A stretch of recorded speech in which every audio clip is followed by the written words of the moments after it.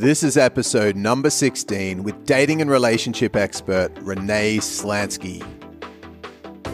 Hello, beautiful human. Welcome to Grow with Ryan Magic, where each week I have open and honest conversations exploring different ways for you to grow. I'm a speaker, an entrepreneur, and a self-confessed growth junkie. Thank you so much for spending time with me today. I really am pumped. So let's get into it. Renee Slansky is the founder of the #1 dating and relationship online magazine, The Dating Directory. She's an international dating relationship coach, a mindset coach, a writer, a thought leader for some of the largest online publications and magazines such as Huffington Post, Mamma Mia, Elite Daily, and many more. She's worked alongside some of the biggest global dating sites, apps like eHarmony, Plenty of Fish, and she's also an ambassador for My Single Connections.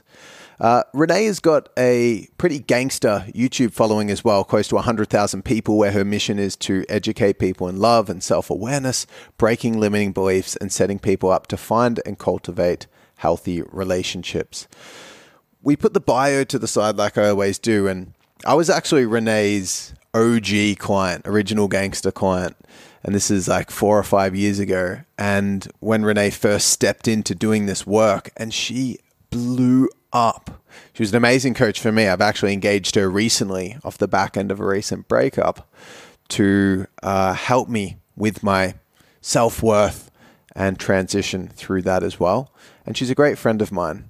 And this interview in particular was one of the most practical gold nugget knowledge bomb interviews that I've done, just full of gems when it came to dating and relationships, just practical tip. So what you're going to learn is how to move on from a breakup, how to approach dating the right way, how to create healthy balances in relationships, creating individuality in your relationships, attracting your dream partner, how to stop attracting the undesired relationships, what makes a relationship thrive, how to deal with and resolve conflict, the fundamentals to creating a healthy relationship, keys to a sustainable relationship, creating more honesty, openness, and truth, the most important way to communicate with your partner, and the most important parts of any relationship, and so much more. So as you can tell by that, there was so much gold in this interview. And this is just a must listen / watch for anyone that wants to have a dream relationship. So as you're going through this, when you get these knowledge bombs pop up, just pause the interview. I know I always say to do this, but I actually mean it. Pause it, copy the link, send it to a friend. They're going to thank you for it. I'm going to thank you for it. You know, I do this podcast for joy and connection as well. So if you haven't reached out to me just to connect in and let me know what you think of the podcast, please do. Just send me a message at The Ryan Magic on Instagram. And it means the world to hear from you guys. And if you rate, review, and share the podcast, I'm going to love you all the more. Not that I've got conditional love for you, of course.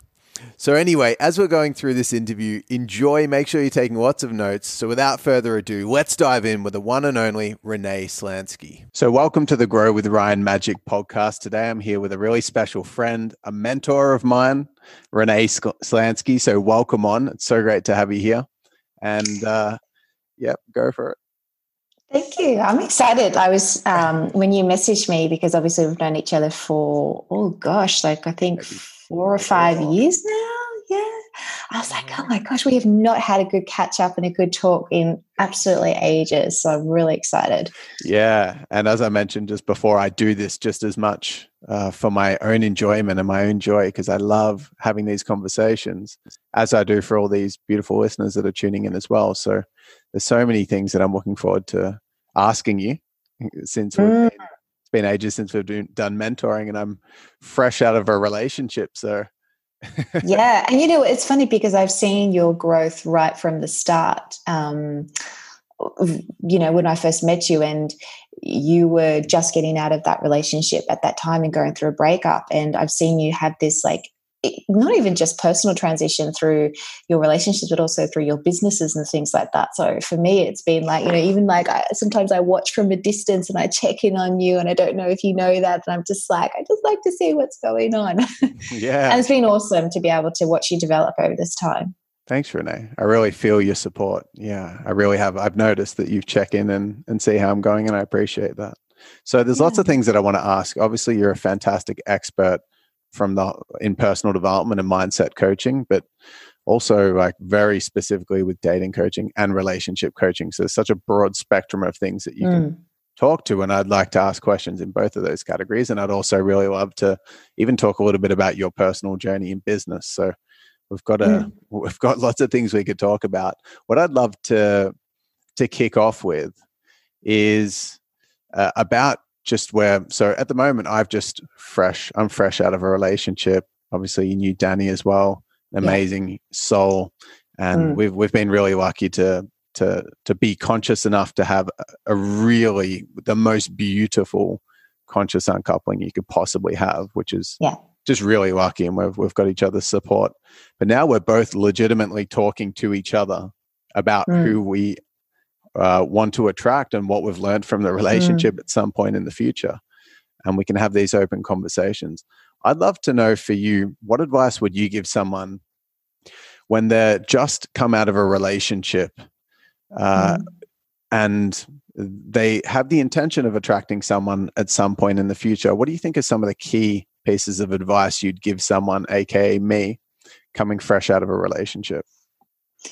I think if you've just come fresh out of a relationship, there's going to be things to process that you're not aware of and that only time will reveal. And it doesn't matter how much conscious thinking that you're doing or how much emotional maturity you have, there still is a process to be able to have. We can accelerate processes, but there's still a process. There's still a way to go through.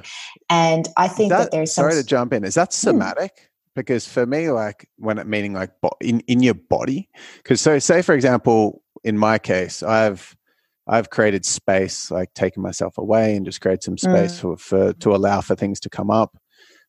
Emotion has come up naturally without any space, and I've cried and gotten sad, spoken through things with friends, and like it's been a lot of anxiety coming up for me recently, and it doesn't feel relevant to the relationship, but I feel like it's relevant to certain parts of myself that I may have suppressed in the relationship, or certain parts of me that I never really saw when I was in a relationship. So I kind of feel like it's relevant to the growth or what that relationship allowed me to do with my own growth journey, but not necessarily directly to do with the romantic relationship and the loss or the grieving of the relationship.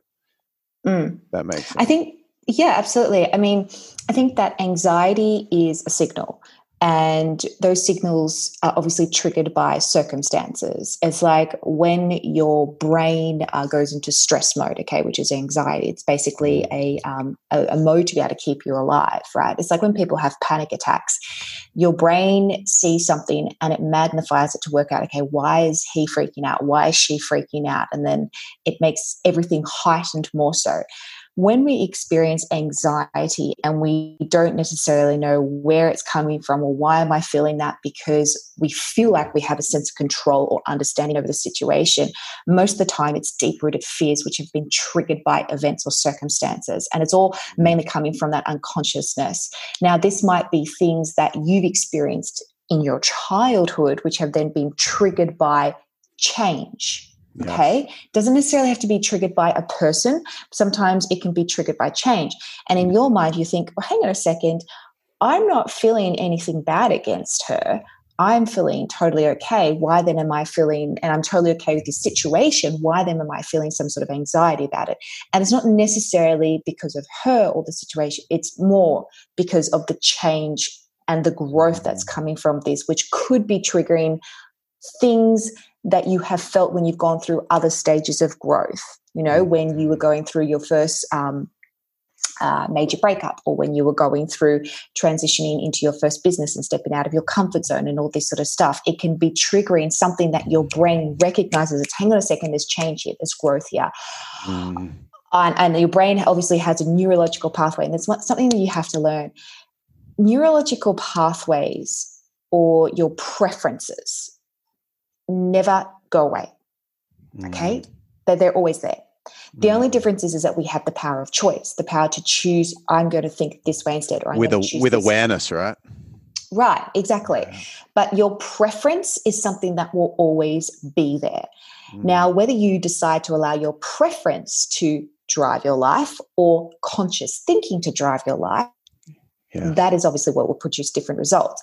And so what happens is you may not realize that certain preferences are then triggered by when you have events, hence why anxiety comes up and you're thinking, well, why am I feeling this? I'm actually okay with it. When really it's just, again, a neurological reaction. Yeah. So as an example of a preference in the way that you define a preference, like our personality, our ego is formed based upon how we were taught to show up and how we were nurtured as children. So for me, my preference is success and achievement because my dad recognized me when I achieved. That's my strategy. It's part of my personality.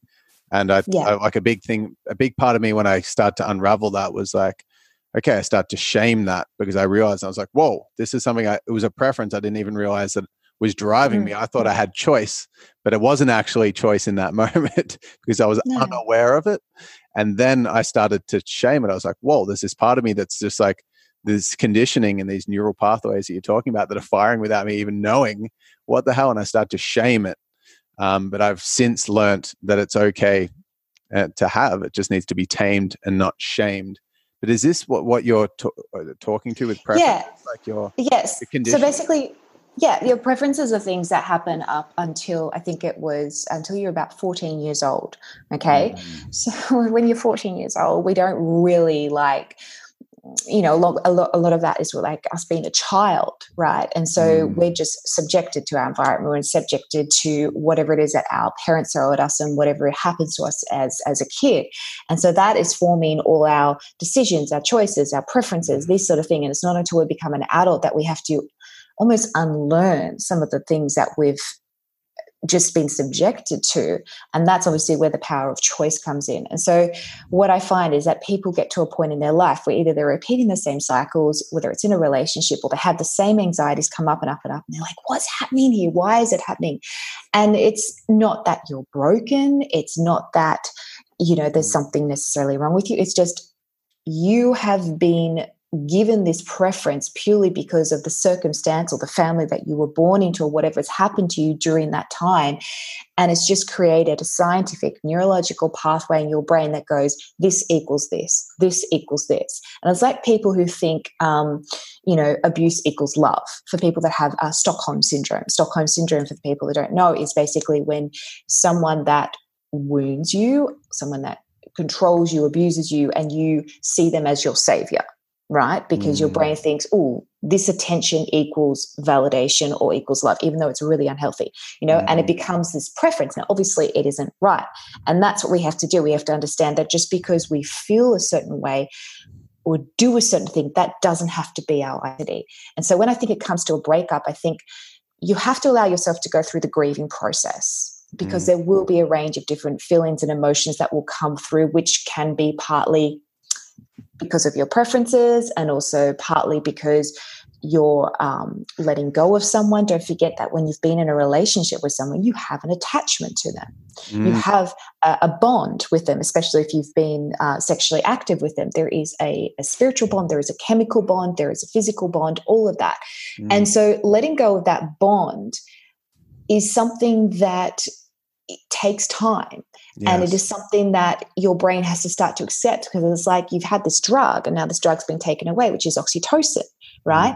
Oxytocin is released when women have sex, but it's only released for men when they have commitment.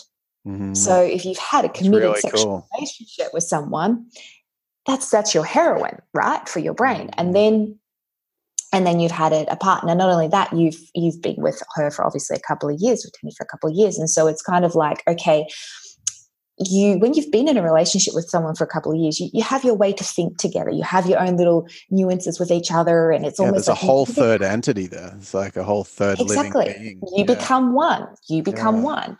And so if you divide that one, there's going to be some sense of loss. There's going to be some sense of anxiety, confusion, processing.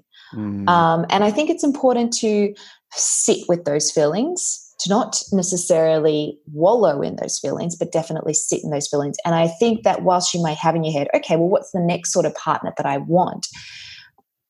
It's always good to be able to have some sort of idea of that. However, I don't think that you should necessarily engage in actively seeking that out straight away until you've given yourself minimum, I like to say minimum 3 months of some sort of processing of the last relationship. Yeah. You mentioned heaps of really cool things there, by the way. I loved what you said about oxytocin being released from the woman's body when the woman has sex, and in the man's body when he actually commits. That's so true. And that's like such an equivalent of like the intensity of what a big deal it is for a woman to have sex with a man, and in terms of physically and their physiology, and what a big deal it is for a man to commit. That's really cool. And there was heaps of cool things that you mentioned there. I remember last time when because you guided me through my last breakup with my ex partner, Katie. And I essentially left that relationship after being in it for 5 years. And I went out there like a couple of days later, and I approached like 30 women in the city and got like 8 phone numbers, and was just like, on the tune. And you're like, mate, you just have to, do you remember that? Calm down, let's scale it down a bit. Yeah, you're like, you're not allowed to see anyone. But I don't really feel, this is a true belief of mine, I don't feel like the chances are high of meeting your real, like for God or the universe to bring that divine partner into your life through you actively pursuing it with an attachment and some kind of like necessity to bring it in. I feel like, and remember when I was dating the woman before, Danny, the day that I ended that relationship, I was thinking, all right, I'm going to have some space now. And on that day, I just happened to meet Danny at a conference that I never thought, like it wasn't even something I could have controlled. It was just like, boom, she just popped in. And I was like, that is crazy. Like when and I feel like that's usually my experience has been these really, the most special and amazing things that are more experience-based in life happen when you least expect it, like the magic moments of life. And I can really attest to that. And it's been true for me. Well, they say the saying, when you're not looking, you find it.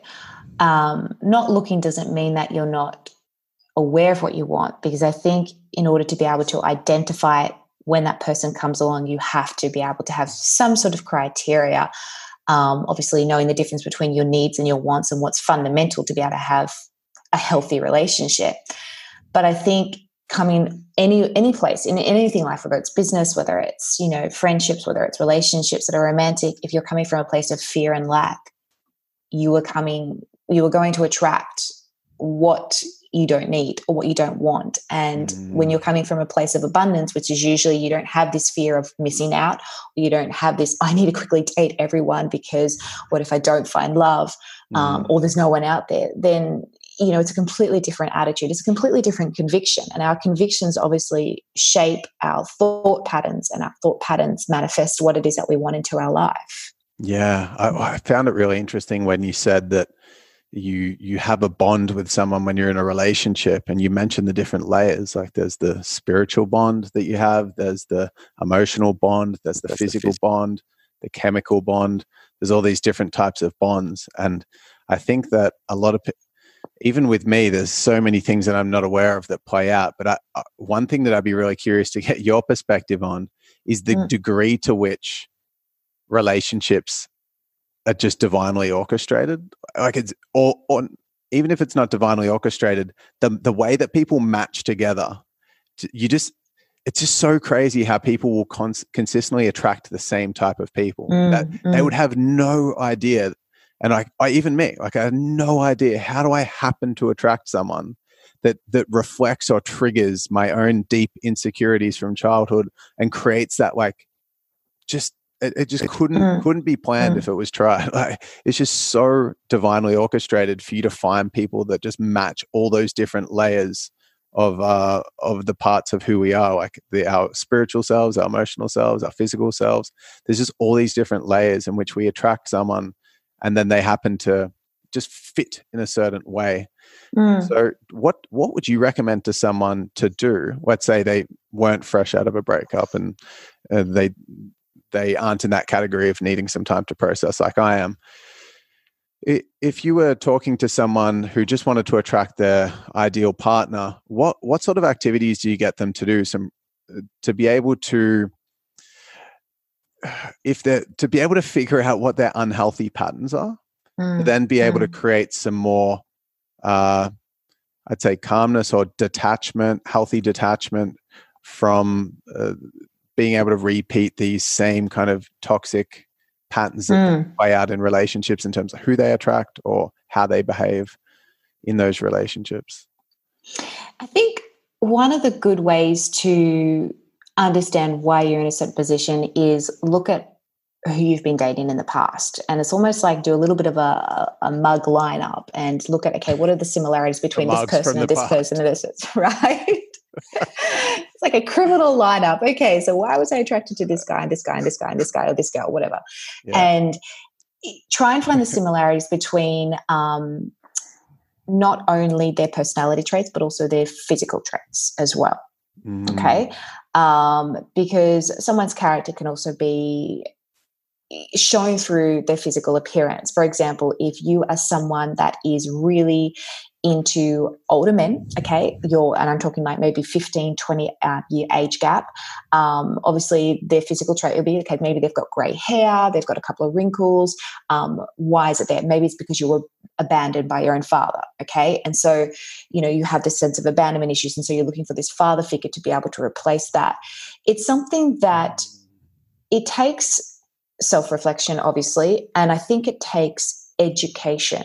I think a lot of people are out there and they're dating and they recognize, okay, well, there's some sort of pattern going on here. I'm obviously dating people that can't commit, or I'm dating narcissists, or I'm self-sabotaging, right? I'm pushing away the people that I know are actually good for me. You have to look at the why. And it was always, okay, why is this happening? Why am I in this position? Now, the why doesn't necessarily mean that you need to dissect yourself in order to be able to receive love. And one of the frustrating things is I get a lot of women who come to me and they're like, I've seen therapists for years, I've seen psychologists for years. I even coach now psychologists and therapists myself. And they're just like, dissect. What do I need to change about me to be able to be worthy of love? What do I need to do to be able to receive love? And if you become so focused on feeling that you have to cure yourself in order to be able to receive love, you've missed the whole point in the first place. I personally believe as a Christian woman that love is there for you. And you've been created to receive love and give love. It's just a matter of stepping into that. Now, obviously, there's some level of accountability. We need to make sure that we're meeting heart to heart, not wound to wound. And meeting wound to wound is not being aware of who you are and also not being aware of what is fundamental to attracting and building a healthy relationship. People have been given access to dates, and they've confused access to dates with access to love. And so they're going on there, they're on Tinder, they're on, all these different dating apps, and they're just like, yeah, I'll swipe. Why haven't I still found love? And we have to understand that just because you've been given access to something doesn't mean that it doesn't come with responsibility in choices. So going, okay, I want to go out there and date someone. I'm attracted to tall, dark, handsome men who like motorbikes and are a bit of an alpha male. He's not always available. So I love the chase. I love the drama.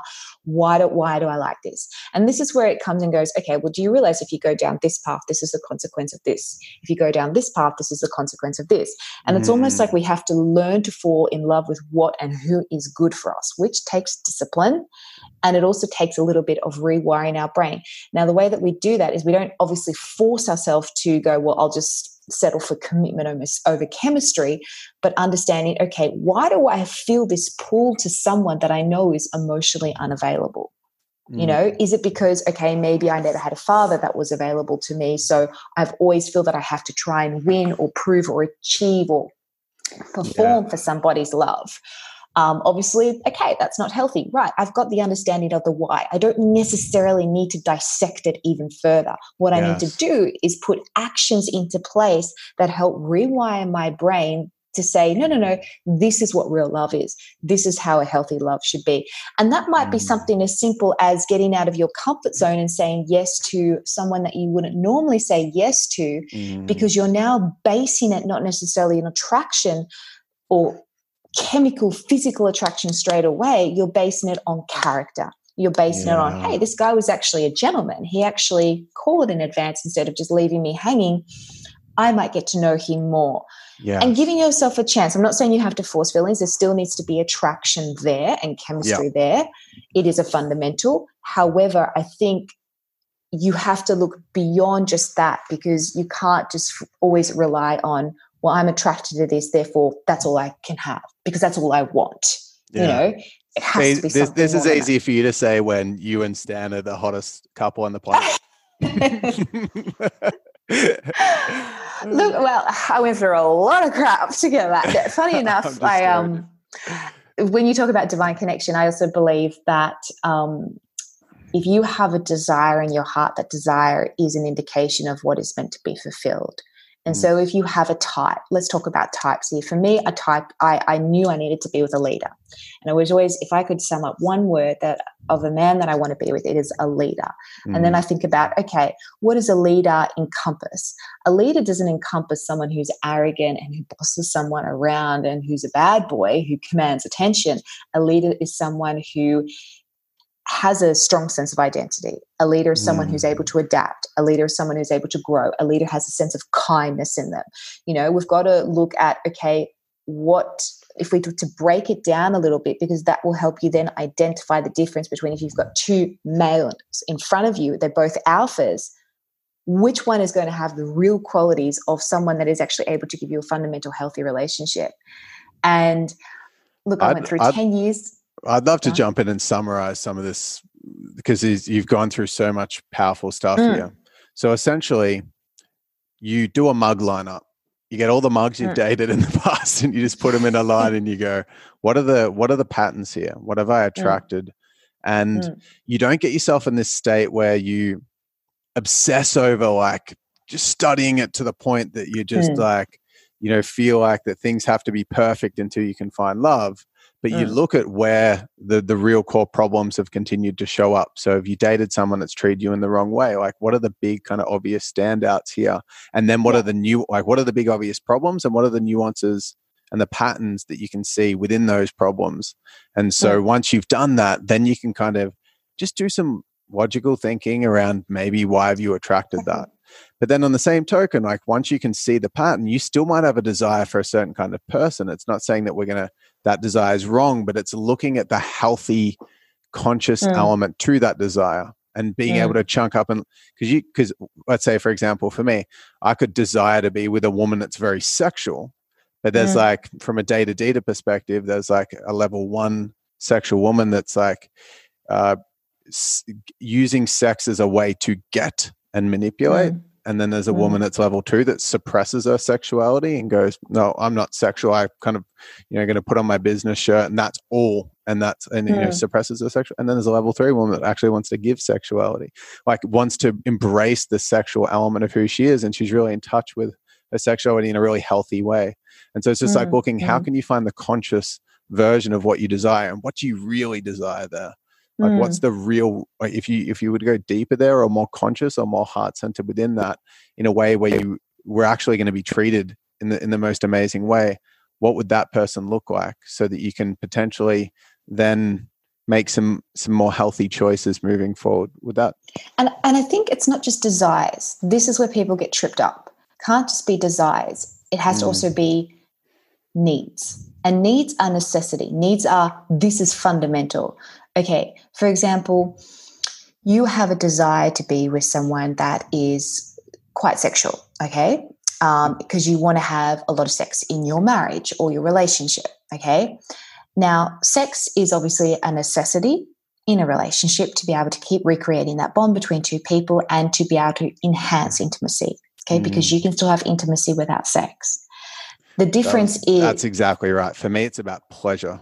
Sexuality is about like actually prioritizing deep connection and pleasure, and sex, that could be in sex or it could be outside of sex. Right. So the want is the amount of sex. The need is the quality of sex. Okay. So the wants are like added bonuses. For example, if a woman is like, okay, I want to have a guy that is, a great, just a genuine guy, a great guy that maybe is, doesn't have children. Okay. He's not a single dad. He doesn't have children. So he's ready to have his own or something like that. Mm-hmm. That is, a desire that you have. Now, the need out of that situation would be, okay, who is he as a person? Is this someone that is able to give you the fundamentals of a relationship?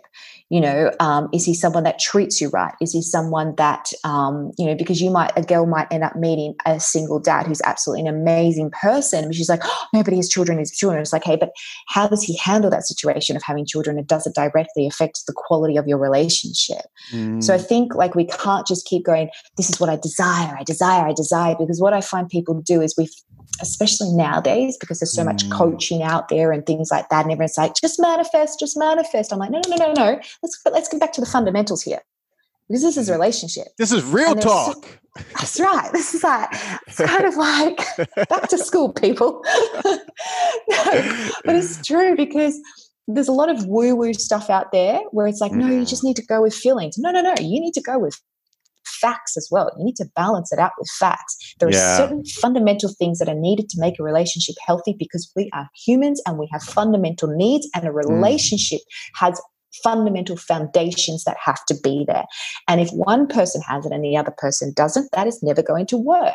If two people have it, they can make it work. It can't just be based off, I need someone that is sexual. I need to know, what is the quality of the sex? Does it enhance intimacy? Because intimacy is what keeps a relationship alive, not sex. Yes. Okay. And on top of that, because totally intimacy is more. Intimacy is vulnerability. Intimacy is trust. Intimacy is being able to talk about things. Intimacy is affection. Intimacy is being able to understand each other when nothing is said. So it's about going into it's about asking the why. So it's like, instead of just being stuck on the surface layer things, it's like asking yourself, why do you want that? And what does that really look like? So if a woman wanted to be with a dude that was really muscly, it's like, why do you want to be with that? Is it because you want to be with someone that you feel safe around? Is it because you want to be with someone that takes care of his health? What's the depth to it, so that you can then have a greater range and you're not just stuck in a box? And you're also seeking you've got more clarity on what you're really looking for, not what you're kind of short-term gratification is seeking. Yeah, exactly. Yeah. And for me, I was always well, talking about muscles, I always dated men that had super muscly, hot bodies. Because you're a model as well yourself. So well, funny enough, I wasn't really into the models. It was because my father was really into fitness, to be honest. My dad was this hero to me growing up, even though he wasn't an amazing father growing up, but he was someone that was really into fitness. I started doing weights when I was 12 years old because my dad was doing weights. I was like, I'm into fitness. I appreciate the discipline behind that. For me, it's not, sexy muscles. For me, it's, that person's mindset represents that they have discipline when it comes to their body. And I really know you care about their health. Yeah, I really know that to be true with you as well. I just couldn't see you really giving that much of a shit around someone's muscles. No, I really appreciate Sans and I love it. But for me, it's not necessarily just because of a sexual thing. It's because that is a mindset thing. So I think it's so powerful. So it's asking the why behind what you're looking for, really getting to the crux of it. That's such an awesome point. I really love what you said as well about not just being stuck in infatuation with what you're looking for, but understanding what that really means. So if you're like, I want this, I just want this guy to sweep me off my feet. It's like, well, you're looking at the benefits of the situation, but you're not also looking at the drawbacks that will come from that same situation. So you've got an imbalanced perception, which means you're going to go in, be disappointed because you ultimately never saw the full picture. And now you see the full picture and you think this guy just has something wrong with him, or this girl has something wrong with them. Now I'm just going to go look for the same thing, when you've got an imbalanced perception of what it means to be with this type of charactered person.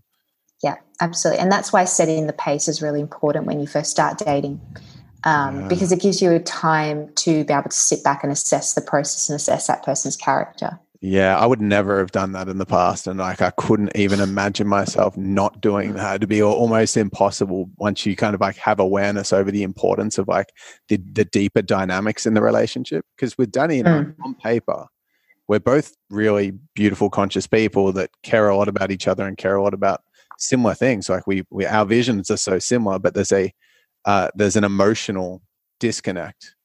Mm. And it's not something that you would figure out until you past the honeymoon phase necessarily, or without at least having that depth and that understanding of what you really want and why you really want it.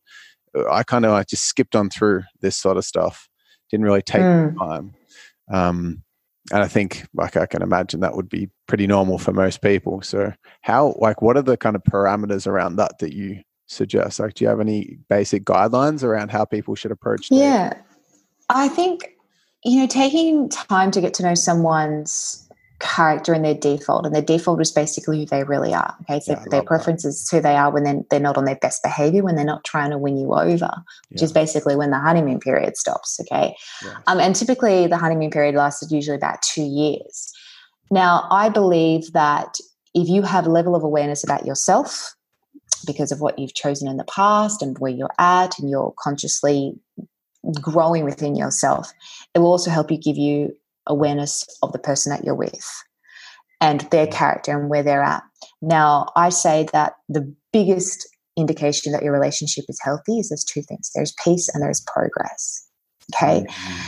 Peace doesn't mean that there won't be absence of conflict. Conflict is healthy in a relationship, and conflict is necessary. How that person handles conflict will affect whether or not there is peace, and whether or not there is unity in your decisions and your morals and the way that you're heading, and that connection will also affect whether or not there's peace in your relationship. Progress is obviously you're still growing and they're still growing. It's not one person's outgrowing the other. It's not you're growing in different directions. Progress is you're both moving in the same direction. Now, that's not always going to happen. There will be moments where maybe you'll grow a little bit more and then she'll grow a bit more, and then you kind of find where that even ground is, and you move. And I've heard this referred to as the slinky effect, where there should be like one comes up and then the slinky kind of comes together and the other comes up, and then the slinky comes together and the other comes up, and it could be either or. Whereas like I've definitely, like if I do my little mugshot lineup, it was definitely like finding people to save.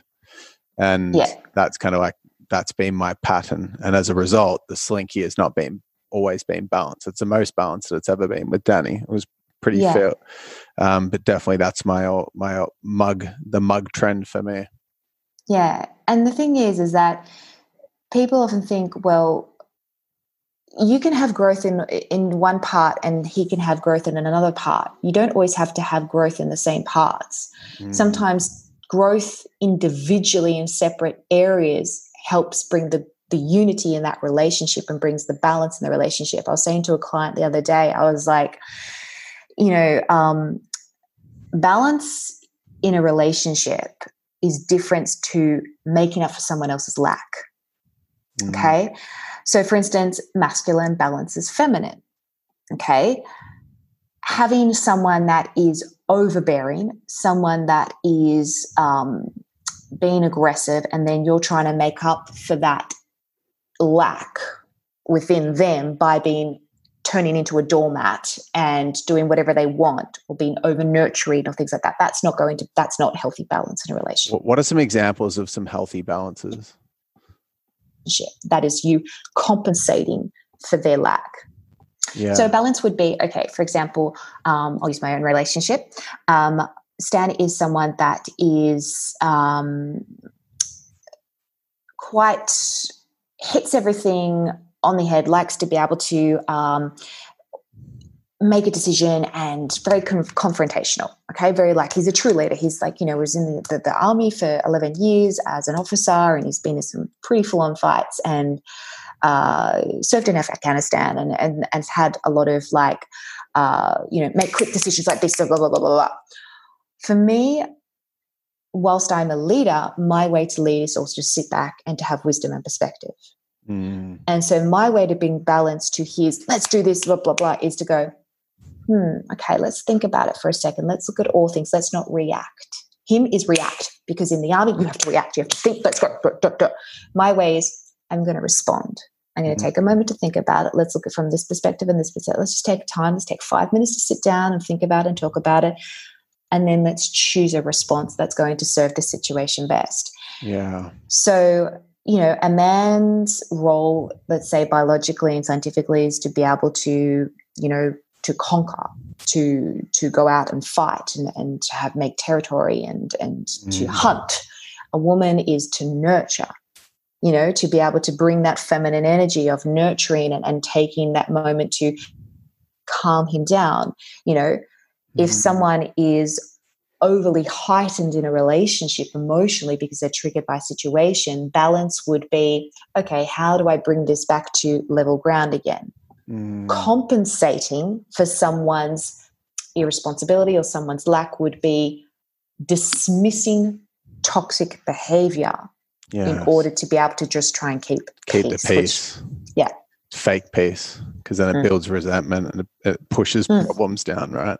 Yeah, so exactly. I think this conflict was something that Danny and I struggle with a bit, and I think it's for the reason that you're mentioning here. I don't want to go too deep into it for our specific situation yet, but I would love for you to give your tips around conflict resolution. What do you believe people need? Because you mentioned peace and progress being the two really fundamentals to a healthy relationship, and I love those, because what I found is while there are the love languages and how do you sweep each other off our feet and have the dream relationship and whatnot, the basics, without the basics, those things, I created a little bit of a quote, which was trust precedes fantasies. And that's really true for me in a relationship. So I would love to get your kind of what you would prescribe for both people to have as a baseline, or any guidelines around healthy communication or conflict resolution. So conflict is healthy. Conflict is an indication that there needs to be some more communication. Conflict is an indication of unmet expectation. Right. And so it's something that don't necessarily see it as a barrier, see it as a way into something. Okay. Now, how someone handles conflict will determine whether or not that relationship can move and grow through conflict. For example, if you have someone that just shuts off, that becomes really difficult to be able to deal with what needs to be dealt with because they're just emotionally blocking. If you have someone that becomes aggressive and abusive through conflict, obviously that's very toxic and it's not healthy, okay? And it can be very detrimental and impose trauma. Conflict is something that I believe needs to be handled almost like a terrorist and a friend at the same time, okay? So there needs to be this balance. For example, there's a certain way to communicate with men as you would with women. For men, I have a little formula that I tell all my women, and that is the first thing you need to do is affirm, because I believe that the strongest love language of a man is words of affirmation. Then we want to be appreciated. We really want to be seen and appreciated. Exactly. So let's say, for example, he's not doing anything around the house. He's not helping out with chores. Okay. Typical sort of like resentment that will build up inside a woman. Like, oh, crap, why is he not doing anything? Blah, blah, blah. Okay. Guilty on that front. Right.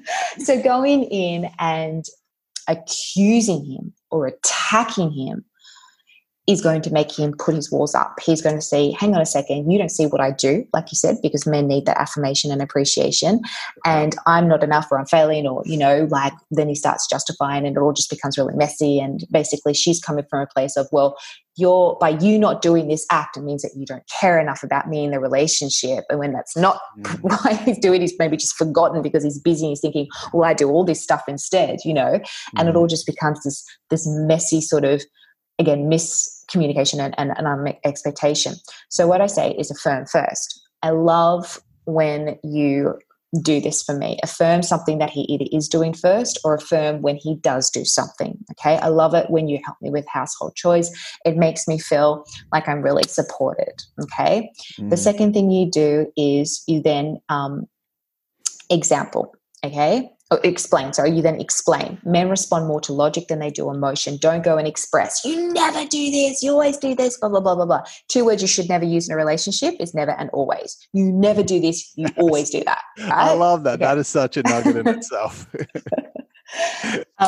So then you explain. You use logic. I find that, at the end of the day, I'm super busy. I would just really appreciate it if you'd be able to just hang out the clothes because I'm trying to do this, this, and this. I see that you've done all this and I really appreciate that you've done all that sort of stuff. But I'm just getting a bit overwhelmed and it would really help me.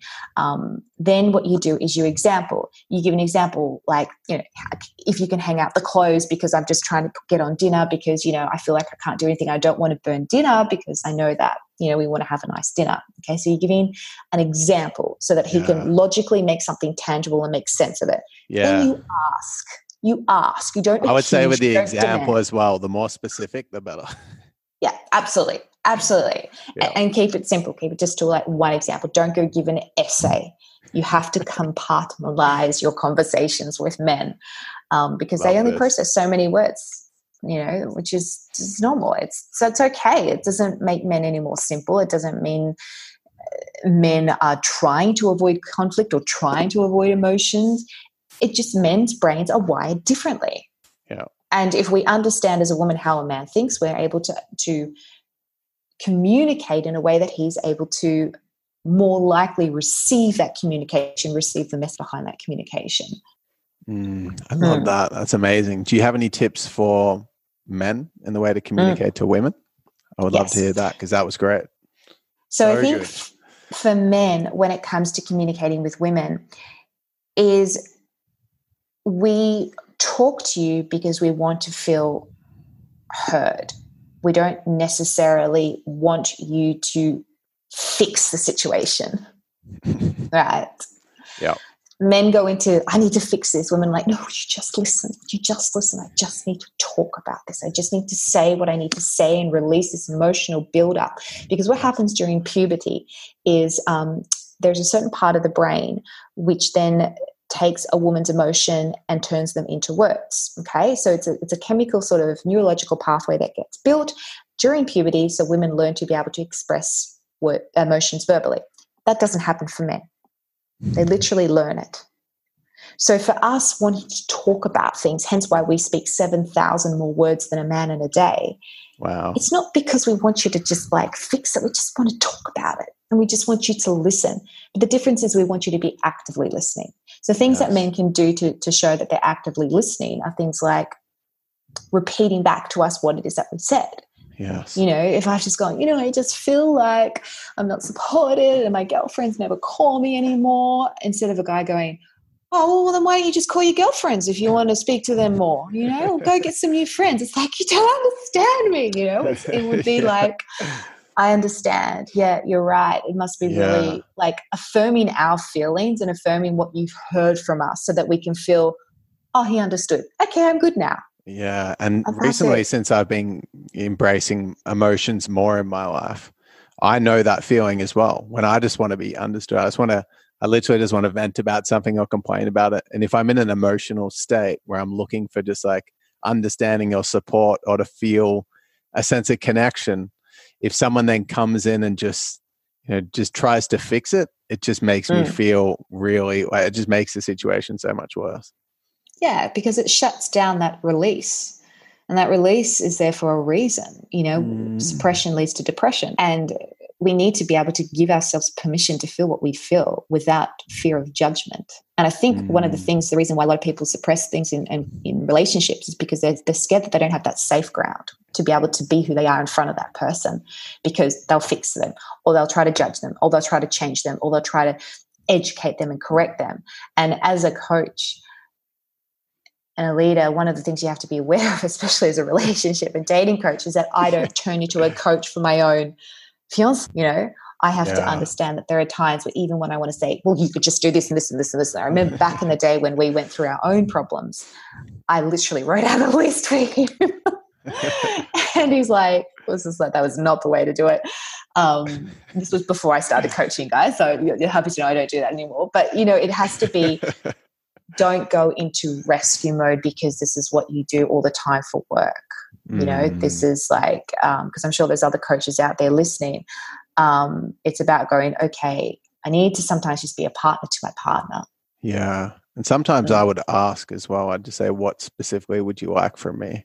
Because sometimes, when I was with Danny, she'd actually want some practical support. And like, I just want you to help me make this happen, and I'm like, sometimes I'd do the wrong thing. Sometimes I'd confuse it. She'd say, "Oh, I want some support." And then I'd start fixing it. She's like, "No, I just want you to listen."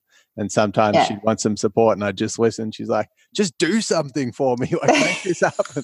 It's like, man, I'm getting this whole thing I can't win. But then asking made it helpful. Yeah, absolutely. And then that's the thing, like, always ask, don't accuse, don't demand. Demand is do this. Asking is, like, what do you think, or is there a better way that we can do this?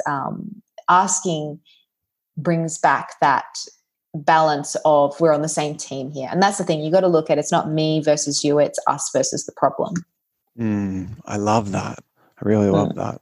One thing that's like stood out for me really, really massively, because it was a sticking point with my last relationship, is being able to make progress. The peace and the progress piece that you mentioned is so powerful, because for us, and I know my best friend and his relationship, they have conflict and they have some wild conflict, and they're conscious people, but they let their emotions out, and they always move forward even stronger off the back end of conflict, which is what it's for. Like, that's what conflict. Being in business has been really helpful for me, because you have to solve things regularly and resolve things regularly with people in the business. And if anyone brings something out that's like a resentment they've held on to, or something that was miscommunicated, or a way that they feel, and then it gets resolved, you're actually closer afterwards.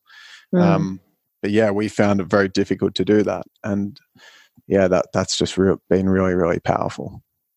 It depends on the person, like, because you can't control how someone else responds to conflict. You can't control their reaction. All you can do is encourage. And I think, this is why investing in mentorship, counseling, coaching, for me, it's love education. It's being taught how to make love and life easier. And the more that I do this and the more that I get into it, the more I realize the world just is so in desperate need of some sort of guidance when it comes to fundamentals in love. We go to university for our career. We go to prenatal classes for our pregnancy. But it's like, what are we doing for our relationships? Yeah, I think we have to drop the stigma. And I think it's like, especially in the older generations, the stigma around coaching or counseling, meaning that there's a really big problem that you should be ashamed about in the relationship, versus proactive. I have coaches in pretty much every area of my life. I always do, which makes it so much easier. I just don't understand how people, and I had a pretty unhealthy upbringing. And so there's, I've arguably got more shit to work through, hence why I've sought out more help. But I can't imagine navigating through life without extra support. It's crazy. Yeah. Have you seen Renee Brown's Anatomy of Trust video? No, I don't think I have. No, I haven't seen that one. One thing I want to bring up that I'd love to get your perspective on, and she's got this process called braving, and there's like this acronym of 7 different kind of pieces that she says are the building blocks of trust. Like, if you have these 7 things, these are the different 7 parts of trust, and you need them to have a trusting relationship. And it creates a way to identify where you might not be creating trust, or someone that you're in a relationship with might not be creating trust with you. But the N, the second last letter in the acronym, is non-judgment. And you mentioned that before, when you're communicating, like, you need to be able to communicate in the relationship with non-judgment to keep the peace. And but a distinction that she says is that if you aren't vulnerable and can't actually share your own problems and talk through them, and this was a bit of a sticking point with me, being kind of like more of like a closed book at times. If you can't share your problems because you think that makes you look weaker or vulnerable in a bad way, you can't not be judging the other person when they do the same with you. You can't. If you inherently believe that it's weaker for you to share vulnerably what's going on for you, then when someone else comes to console on you, they don't trust you as much, because they know that you ultimately have some kind of judgment. Even if it's on yourself, it's still going to get projected when someone comes to you for support. And so I feel like that vulnerability is so important. And I'm wondering, do you have any do you have a specific way that you suggest that people start conversations or facilitate conversations together in a relationship?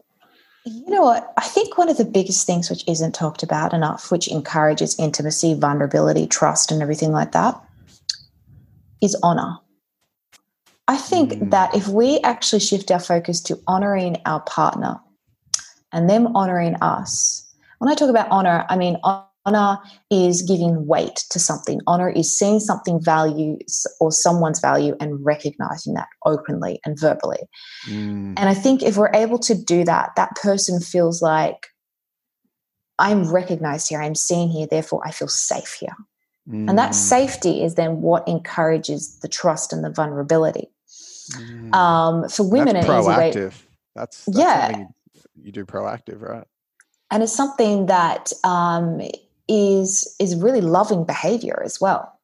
You know, you've got to think about it. It's not just love and feeling. It's like, well, what is love in action? And love in action is something that, again, encourages trust and encourages better communication during conflict. You know, if we understand what love is in an action, like pretty much solved most of our problems in a relationship, you know. But it's the thing is people don't know, aren't aware of what it looks like in action. For example, your husband comes home and you don't even turn your back, like to welcome him or to smile, to say, oh, hey, honey, how's your day, sort of thing. You're just doing this, and he comes home, he's like, hey, honey, you're like, oh, yeah, hi, and you're just busy doing your own thing because you're focused on this and that. For me, that is dishonoring behavior. You know, I always make a point whenever Stan walks through the door, it's like seeing him for the first time. Not every single time, like, oh my God, I don't worship him and put him on a pedestal. I'm not saying put your partner on a pedestal. That is unhealthy. What I'm saying is acknowledge them. Acknowledge them even in the simple ways. It's like when a dog hasn't seen you for 2 minutes and then it sees you, it's like, oh my God, how much love do you feel from a dog, right? You know, you've got dogs. You're just like that. It's just like, they're just awesome. They make you feel so loved, so prioritized, so valued every single time. Why? Because they give you their attention. And I feel safest, and I know most people feel safest around their dog. Yeah. Because there's just unconditional love. And exactly. And they really do honor you. And that's the thing, like simple things like acknowledging someone when they walk through the door, acknowledging what they've done. You know, a man honoring a wife would be something as simple as she's cooked a nice meal, actually, instead of just devouring into it, being like, thank you so much for cooking this. This is a really great meal. You know, still Stan, every single meal that I cook, he's like, share, this is really nice. And sometimes it's not that nice, you know, and it's not the like, oh, I'm just trying to like say something and being insincere. It's like, no, I see what you're doing. I recognize what you're doing. And I'm trying to place value on you, and I'm honoring that. And that makes you feel like, okay, I feel loved by this person. Therefore, I want to let my walls down and reveal even more about myself to this person, because I feel that who I am is enough. And that's usually one of the reasons why we pull back when it comes to vulnerability and trust, because we don't believe that who we are is enough. So therefore, why would we reveal it to someone else? Because it's like putting everything on the line and we're naked there in front of them, you know? It's going, no. And so if we can start to nurture an environment that encourages and speaks to them subconsciously and consciously, yes, who you are is enough. I guarantee that there's going to be way more vulnerability and trust and desire to want to be more vulnerable with each other without forcing it out of the other person. Yeah, I would love for you to talk. That's beautiful, right? This whole interview has just been like boom, boom, boom, boom, boom, just power-packed knowledge bombs has been dropped like crazy. And I just want to keep milking you for these knowledge bombs. So what was I going to say there? So what would you, so when it comes to living in a relationship, in this, I feel like the world's getting more busy. We're trying to fit more things in. We have our health to take care of, and we're all expected to be like, you know, fitness athlete style with our health. It's like we're all expected to have great relationships with our family and have a big friends group. There's so many, and thrive in our careers. And there's just a lot more demands that we all have.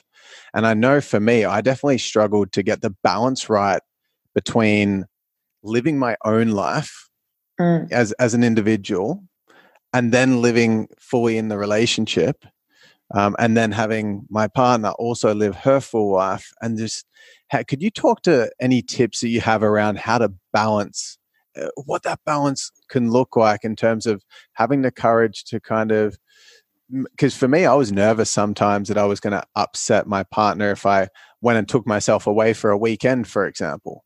You talk about like how that can be healthily established, getting like keeping yourself, being yourself, keeping your own independence and your own personality alive in a relationship.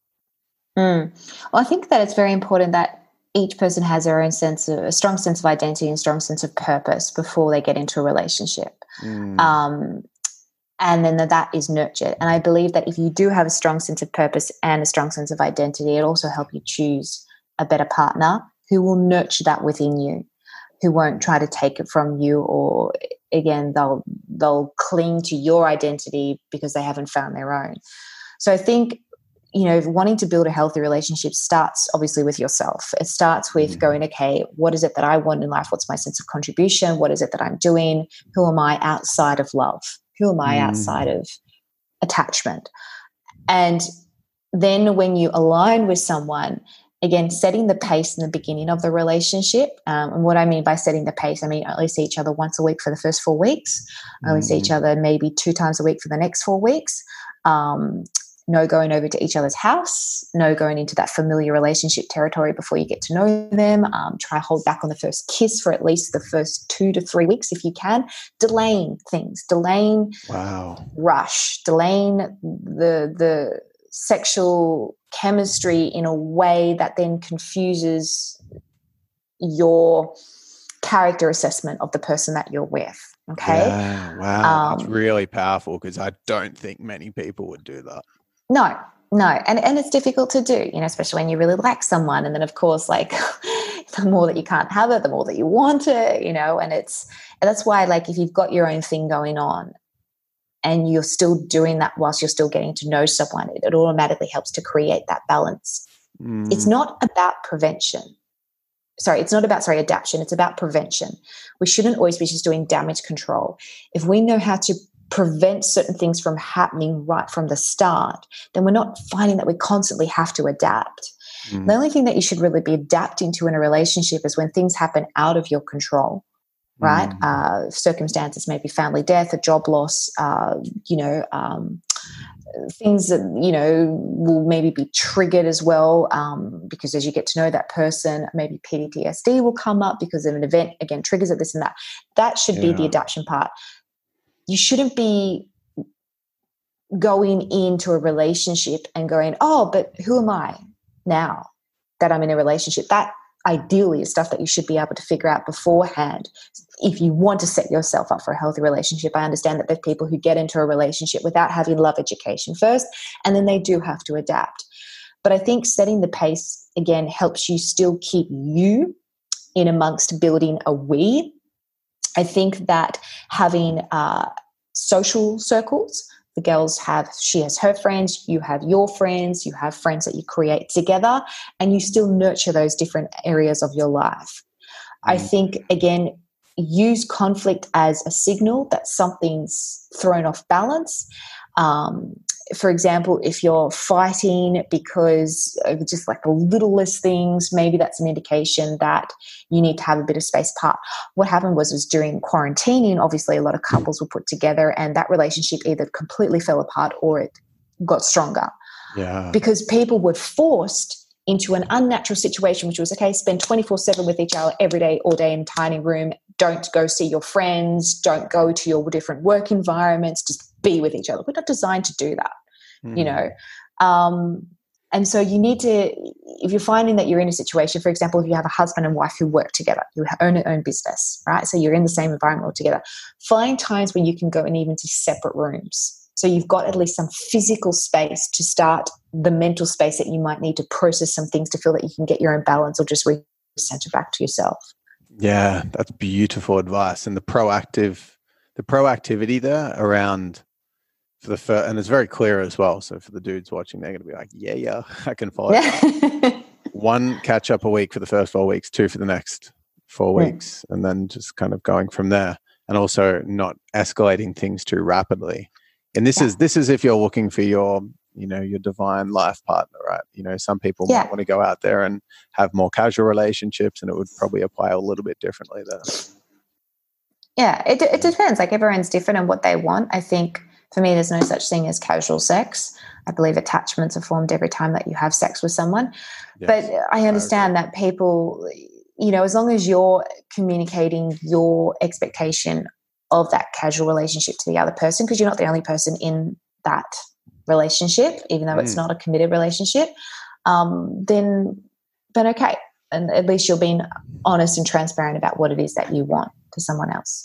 Yeah, beautiful. Okay, cool. This has been incredible. I feel like we could talk for absolutely hours on end about this stuff, and I've gotten so much value from this myself. So thank you so much. I've got one more question that I'd love to ask, but before I do, where are people best to find you online? Like, where would you like to direct people to be able to thank you for your time and reach out if they'd like to do coaching with you, or just to say what they learned from the interview?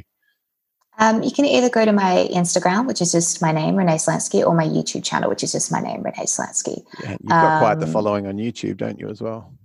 Yeah, I think it's 81,000 or something like that. It's incredible. Yeah, it's and look, I it's not that I'm slack with content. I'm so busy with clients and everything at the moment. It's more for me, I try to get out a video once a week. Sometimes I don't, and that's purely because I'm not just going to put stuff out for the sake of putting stuff out. For me, I'm passionate about love education. I'm passionate about educating a generation on how to love effectively and love in the way that love's meant to be done. Yeah, amazing. So I would encourage everyone to at least jump on Instagram and follow Renee Slansky. It's RENEE SLANSKI. Is that right? Why? I was like, wow, If I nailed that, I would have been impressed. No, me too. So go check out Renee on Instagram, but send her a message. And there's still another question I'm going to ask you, but I just wanted to make sure that people got across and could send you a message to say, I know for me, I love getting messages from people that, especially if there's something meaningful that was said that made a difference for you, just send a message and say thanks. Absolutely. And if you got questions about coaching, it would, Renee's an amazing coach, very fully booked at the moment, but would always welcome an inquiry.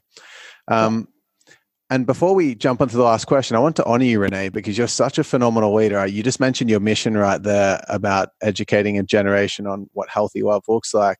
You're such a beautiful balance between being a powerful woman and a leader, being a feminine woman, and then also being able to have this beautiful integration between those two where you've got the maturity. And I feel like that's a lot of thing that's it's a little bit lacking in this at the moment. People are either like really rigid or they're like hypersexual, and it's just like putting things in a really balanced perspective in a really mature way. And there's so much wisdom there and so much maturity. Like I was saying that before the call, like you're really mature. It's phenomenal. And I just want to say thank you for being such a devoted coach. And I was Renee's first ever client, by the way, guys. You were? And you're an amazing coach. So for me just to jump in and be your first client, and then for you to, like, I would have had no idea that you hadn't done that before in that capacity. So you've just done so incredibly well over the last 4 or 5 years, how long it's been. And, I'm so grateful for all your coaching and what you've done for me. And you just do phenomenal work. So thank you for being you, and thank you for coming on today. Thank you. My pleasure. So my last question is, if a student came to you, or like a prospective student, and said, hey, I want to give you $1 million, and I genuinely am going to give you $1 million, and all I want in exchange is one either activity to do or piece of advice to give, but I just want one thing from you, what you would consider to be the most valuable thing that you could possibly offer me for $1 million, what would that one piece of advice be? Oh gosh, that's so relevant to the person. Totally. I usually pre-frame that, by the way. And if you can't get to know them and you don't know anything about them, it's just. Gosh, to generalize it in one sentence, you are your own rescue. How? And that's, it's something that, especially for women more so, they're always looking for the Prince Charming and wanting to be rescued and this and that. It's like you are your own rescue. You are your own fairy tale. And I think practically speaking, so that's like, you know, the quote of the day, but practically speaking, get educated. Get love educated. There is so much free love education out there on YouTube, books, this and that. There's this awesome YouTube channel called Renee Slansky. Yes, I know the show. 80,000 subscribers, so many amazing videos. Just go divulge that. Just go get in. I think it's really difficult to like put it into one phrase, because men are different to women, and it really depends on the person. I find that usually with each person that I speak to, there usually is one thing that they need to focus on for where they're at right now. But that I get, like what you're saying is like the answer is in you, not in someone else. And that's the most powerful thing, because I know from working with you, I know that when we started working together, there were so many practical tips and advice you'd give me around, even to the detail of I should message back saying this kind of thing. Yeah. But ultimately, you're fundamentally getting me to understand how I can love myself and heal myself and, become more confident in who I was and grounded and worthy in who I was, and then taking that to a relationship. So there were true healthy individuals that could come together and love each other. Yeah, absolutely. Progress isn't pretty. Purpose is a lifetime destination that we never arrive at. You know, all these things that it's just like love is something that needs to be done in action, not just felt. I mean, there's just so many things that it would be really too hard. You've just written them in a quote book that we can exactly put back into this. We're my new lead generation. Amazing. Well, thank you so much for coming on today. I've had an absolute blast. Really appreciate it, Renee. My pleasure. Thank you so much for having me. I've really enjoyed this conversation. I always love talking to you, Ryan, and it's just been amazing watching your journey grow through everything, like I said, business, personal development, relationships, and just want to honor you as well for the people that you lead, for stepping out into this podcast, for following your heart, for going into that zone that causes even more growth in areas that, you know, that can trigger anxiety. I think that, you know, it takes courage, and I think that there's still so much greatness to come for you as well. Thank you so much, Renee. Massive love. My pleasure.